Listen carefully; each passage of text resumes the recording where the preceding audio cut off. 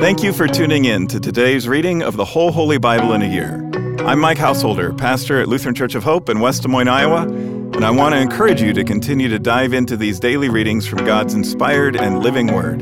It's a healthy spiritual habit that will strengthen your faith and bless your soul. Let's start with today's reading from the New Testament, read to you by a member of our church from the New Living Translation. The Gospel of John, chapter 16, starting with verse 16.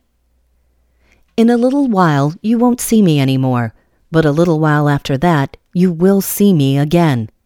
Some of the disciples asked each other, "What does he mean when he says, 'In a little while you won't see me, but then you will see me'? And am I going to the Father? And what does he mean by a little while? We don't understand."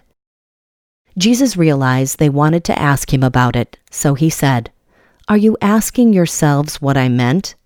I said, 'In a little while you won't see me, but a little while after that you will see me again.' I tell you the truth. You will weep and mourn over what is going to happen to me, but the world will rejoice. You will grieve, but your grief will suddenly turn to wonderful joy. It will be like a woman suffering the pains of labor. When her child is born, her anguish gives way to joy because she has brought a new baby into the world. So you have sorrow now, but I will see you again. Then you will rejoice, and no one can rob you of that joy. At that time, you won't need to ask me for anything. I tell you the truth. You will ask the Father directly, and he will grant your request because you use my name. You haven't done this before. Ask using my name, and you will receive, and you will have abundant joy. I have spoken of these matters in figures of speech, but soon I will stop speaking figuratively and will tell you plainly all about the Father. Then you will ask in my name. I am not saying I will ask the Father on your behalf, for the Father himself loves you dearly because you love me and believe that I came from God. Yes, I came from the Father into the world, and now I will leave the world and return to the Father." Then his disciples said, "At last you are speaking plainly and not figuratively. Now we understand that you know everything, and there's no need to question you. From this, we believe that you came from God." Jesus asked, "Do you finally believe? But the time is coming. Indeed, it's here now, when you will be scattered, each one going his own way, leaving me alone. Yet I am not alone because the Father is with me. I have told you all this so that you may have peace in me.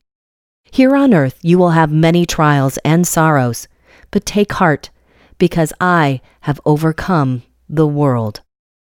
Chapter 17. After saying all these things, Jesus looked up to heaven and said, "Father, the hour has come. Glorify your Son so he can give glory back to you. For you have given him authority over everyone. He gives eternal life to each one you have given him. And this is the way to have eternal life, to know you, the only true God, and Jesus Christ, the one you sent to earth. I brought glory to you here on earth by completing the work you gave me to do. Now, Father, bring me into the glory we shared before the world began. I have revealed you, the ones you gave me from this world. They were always yours. You gave them to me, and they have kept your word. Now they know that everything I have is a gift from you, for I have passed on to them the message you gave me. They accepted it, and know that I came from you, and they believe you sent me. My prayer is not for the world, but for those you have given me, because they belong to you. All who are mine belong to you, and you have given them to me, so they bring me glory. Now I am departing from the world. They are staying in this world, but I am coming to you. Holy Father, you have given me your name. Now protect them by the power of your name, so they will be united just as we are. During my time here, I protected them by the power of the name you gave me. I guarded them so that no one was lost, except the one headed for destruction, as the Scriptures foretold. Now I am coming to you. I told them many things while I was with them in this world, so they would be filled with my joy. I have given them your word, and the world hates them because they do not belong to the world, just as I do not belong to the world. I am not asking you to take them out of the world, but to keep them safe from the evil one. They do not belong to this world any more than I do. Make them holy by your truth. Teach them your word, which is truth. Just as you sent me into the world, I am sending them into the world. And I give myself as a holy sacrifice for them, so they can be made holy by your truth. I am praying not only for these disciples, but also for all who will ever believe in me through their message. I pray that they will all be one, just as you and I are one. As you are in me, Father, I am in you, and may they be in us, so that the world will believe you sent me. I have given them the glory you gave me, so they may be one as we are one. I am in them, and you are in me. May they experience such perfect unity that the world will know that you sent me, and that you love them as much as you love me. Father, I want these whom you have given me to be with me where I am. Then they can see all the glory you gave me, because you loved me even before the world began. O righteous Father, the world doesn't know you, but I do, and these disciples know you sent me. That was our New Testament reading for today. To learn more and better understand these daily Bible readings, join us for Worship at Hope on weekends, where we'll preach on the assigned readings from the previous week, and tune into my weekly podcast, Pastor Mike Drop Live, for a more in-depth discussion of the passages from Scripture that we're reading. Our goal isn't just that you know what the Bible says, but that you'll learn to live it out in daily life. With that in mind, let's continue now with today's Old Testament reading. 2 Kings chapter 5.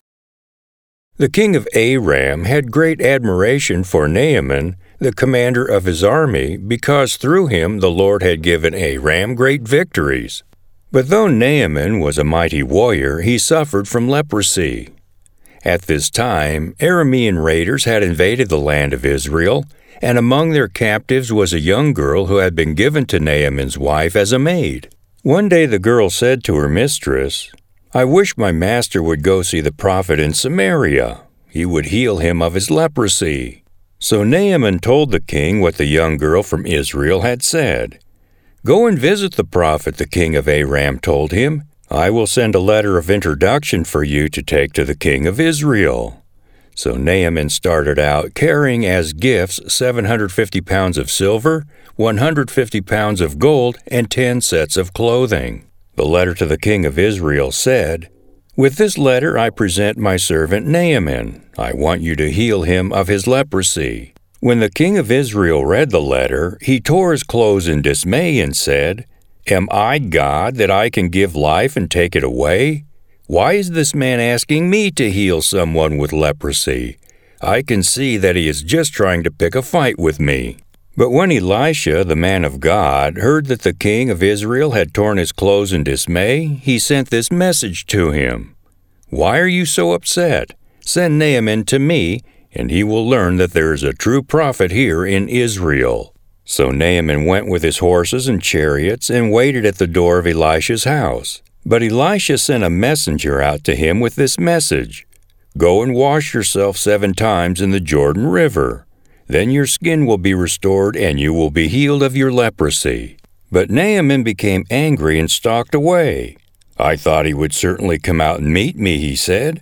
"I expected him to wave his hand over the leprosy and call on the name of the Lord his God and heal me. Aren't the rivers of Damascus, the Abana, and the Pharpar better than any of the rivers of Israel?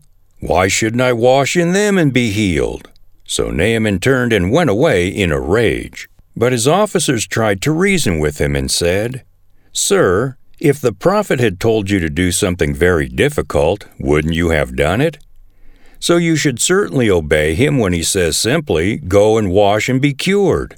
So Naaman went down to the Jordan River and dipped himself 7 times as the man of God had instructed him. And his skin became as healthy as the skin of a young child, and he was healed. Then Naaman and his entire party went back to find the man of God. They stood before him, and Naaman said, "Now I know that there is no God in all the world except in Israel, so please accept a gift from your servant."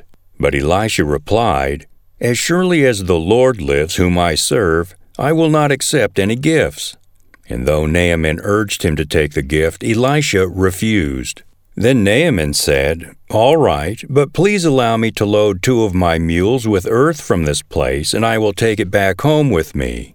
From now on I will never again offer burnt offerings or sacrifices to any other god except the Lord. However, may the Lord pardon me in this one thing. When my master the king goes into the temple of the god Rimmon to worship there and leans on my arm, may the Lord pardon me when I bow too." "Go in peace," Elisha said. So Naaman started home again. But Gehazi, the servant of Elisha, the man of God, said to himself, "My master should not have let this Aramean get away without accepting any of his gifts. As surely as the Lord lives, I will chase after him and get something from him." So Gehazi set off after Naaman. When Naaman saw Gehazi running after him, he climbed down from his chariot and went to meet him. "Is everything all right?" Naaman asked. "Yes," Gehazi said, "but my master has sent me to tell you that 2 young prophets from the hill country of Ephraim have just arrived. He would like 75 pounds of silver and 2 sets of clothing to give to them." "By all means, take twice as much silver," Naaman insisted. He gave him 2 sets of clothing, tied up the money in 2 bags, and sent 2 of his servants to carry the gifts for Gehazi. But when they arrived at the citadel, Gehazi took the gifts from the servants and sent the men back. Then he went and hid the gifts inside the house. When he went in to his master, Elisha asked him, "Where have you been, Gehazi?" "I haven't been anywhere," he replied. But Elisha asked him, "Don't you realize that I was there in spirit when Naaman stepped down from his chariot to meet you? Is this the time to receive money and clothing, olive groves and vineyards, sheep and cattle and male and female servants? Because you have done this, you and your descendants will suffer from Naaman's leprosy forever." When Gehazi left the room, he was covered with leprosy. His skin was white as snow. 2 Kings chapter 6. One day the group of prophets came to Elisha and told him, "As you can see, this place where we meet with you is too small. Let's go down to the Jordan River where there are plenty of logs. There we can build a new place for us to meet." "All right," he told them, "go ahead." "Please come with us," someone suggested. "I will," he said. So he went with them. When they arrived at the Jordan, they began cutting down trees. But as one of them was cutting a tree, his axe head fell into the river. "Oh, sir," he cried, "it was a borrowed axe." "Where did it fall?" the man of God asked. When he showed him the place, Elisha cut a stick and threw it into the water at that spot. Then the axe head floated to the surface. "Grab it," Elisha said, and the man reached out and grabbed it. When the king of Aram was at war with Israel, he would confer with his officers and say, "We will mobilize our forces at such and such a place." But immediately Elisha, the man of God, would warn the king of Israel, "Do not go near that place, for the Arameans are planning to mobilize their troops there." So the king of Israel would send word to the place indicated by the man of God. Time and again Elisha warned the king so that he would be on the alert there.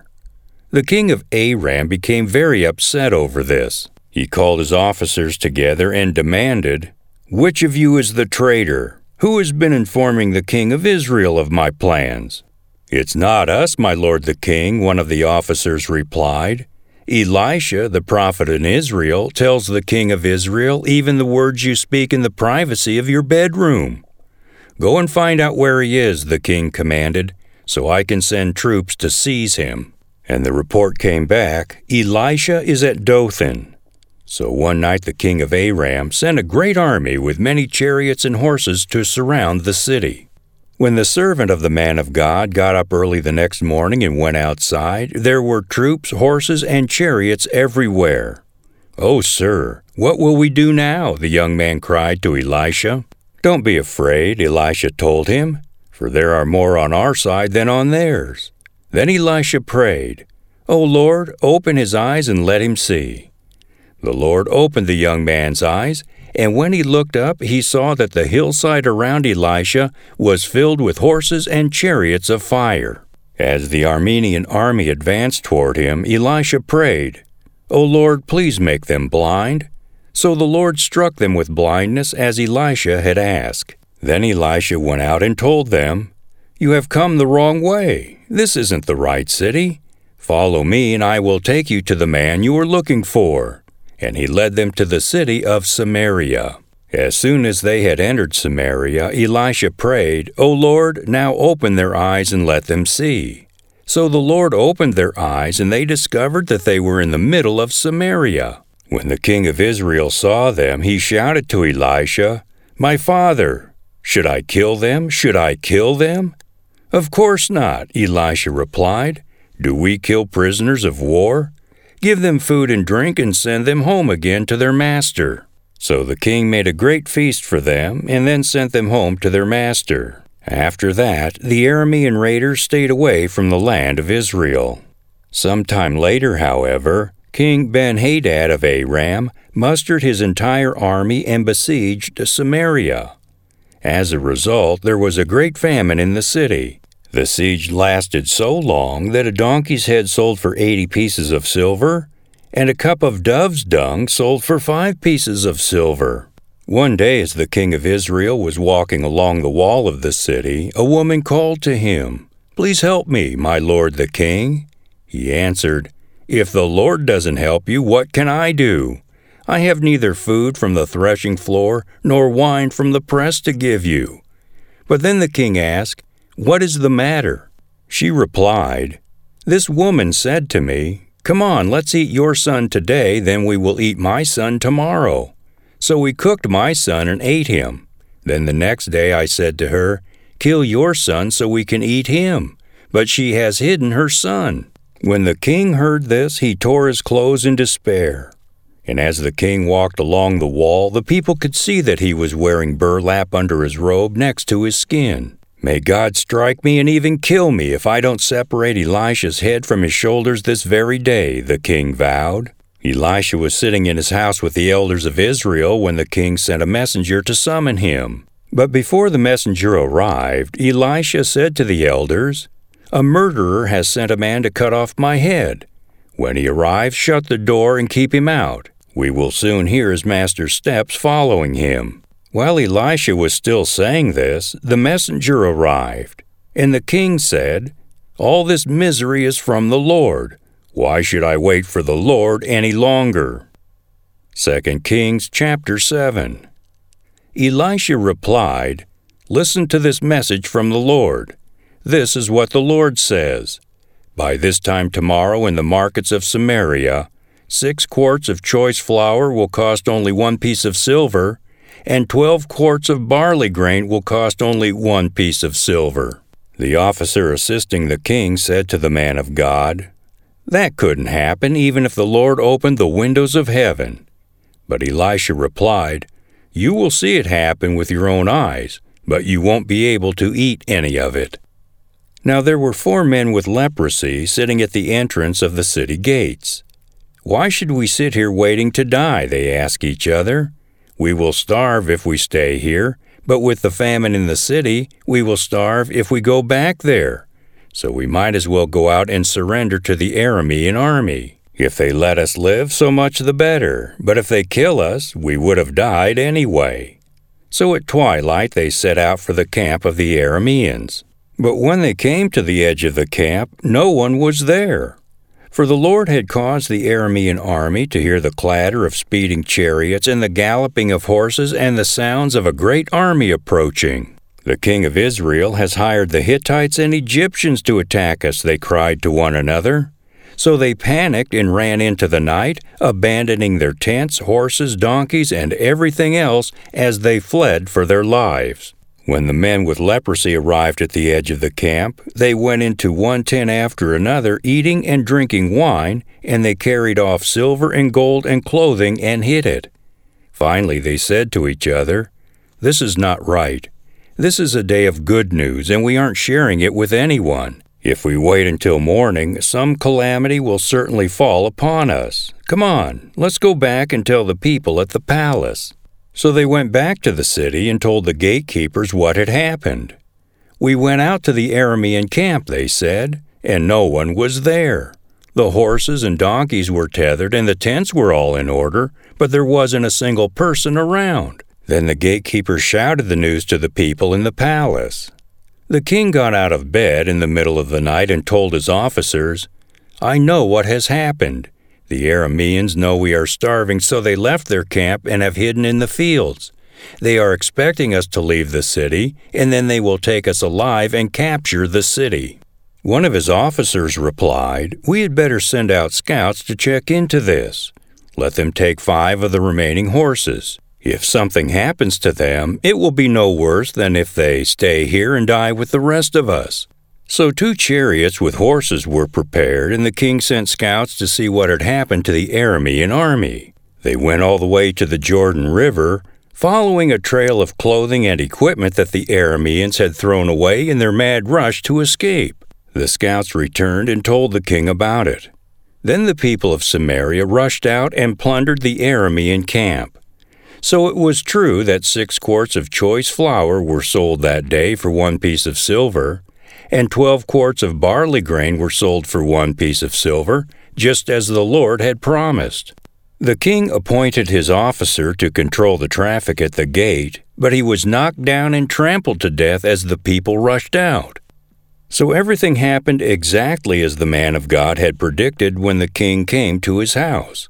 The man of God had said to the king, "By this time tomorrow in the markets of Samaria, 6 quarts of choice flour will cost 1 piece of silver, and 12 quarts of barley grain will cost 1 piece of silver."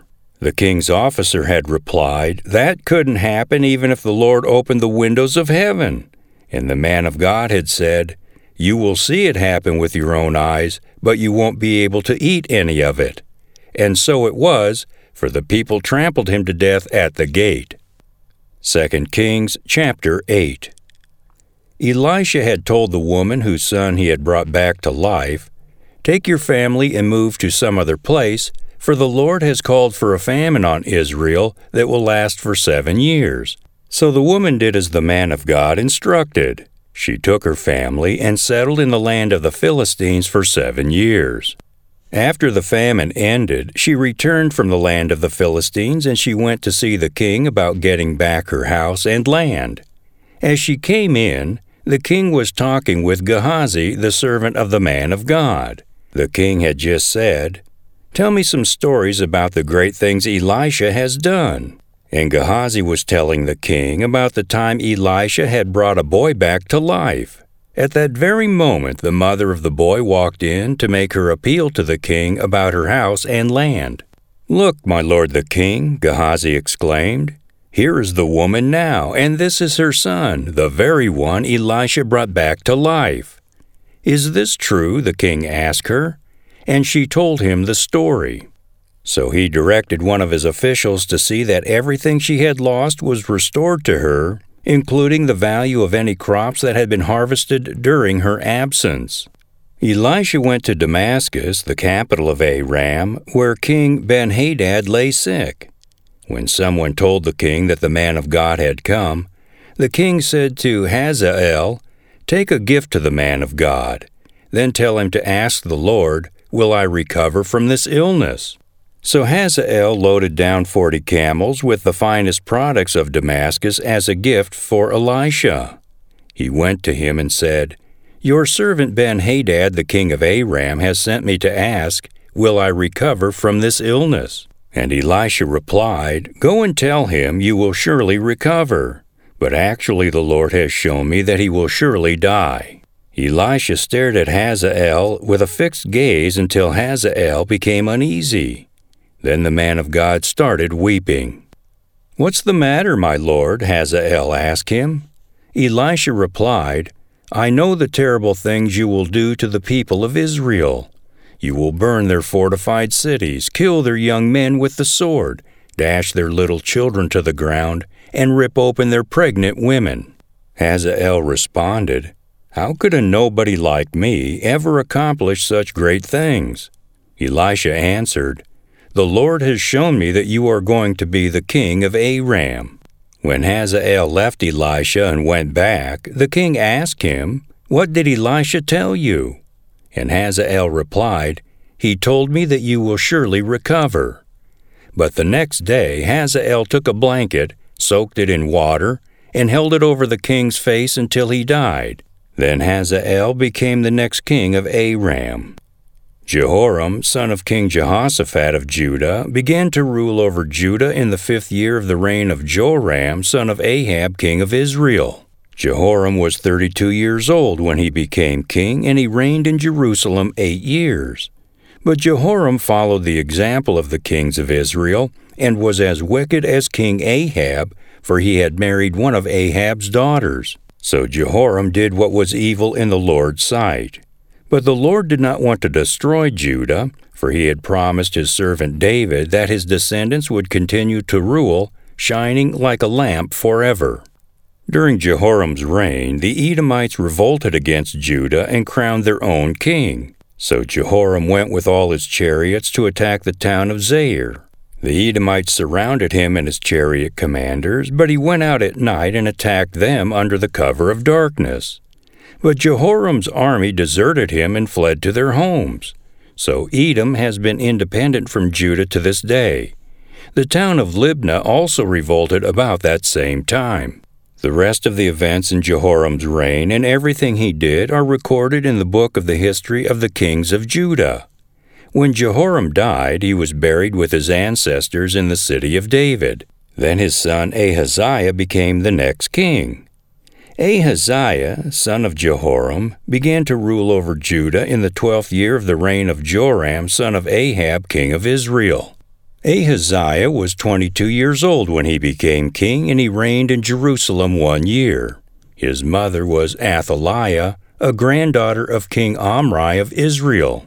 Ahaziah followed the evil example of King Ahab's family. He did what was evil in the Lord's sight, just as Ahab's family had done, for he was related by marriage to the family of Ahab. Ahaziah joined Joram, son of Ahab, in his war against King Hazael of Aram at Ramoth-Gilead. When the Arameans wounded King Joram in the battle, he returned to Jezreel to recover from the wounds he had received at Ramoth. Because Joram was wounded, King Ahaziah of Judah went to Jezreel to visit him. That concludes today's readings. Thanks again for tuning in and taking this journey with us through the whole Holy Bible in a year. To more easily find this daily Bible reading podcast, hit the subscribe button. On behalf of all our Bible readers and the whole podcast crew here at Hope, I'm Mike Householder. Tune in again tomorrow, and I hope to see you at Hope for worship this weekend.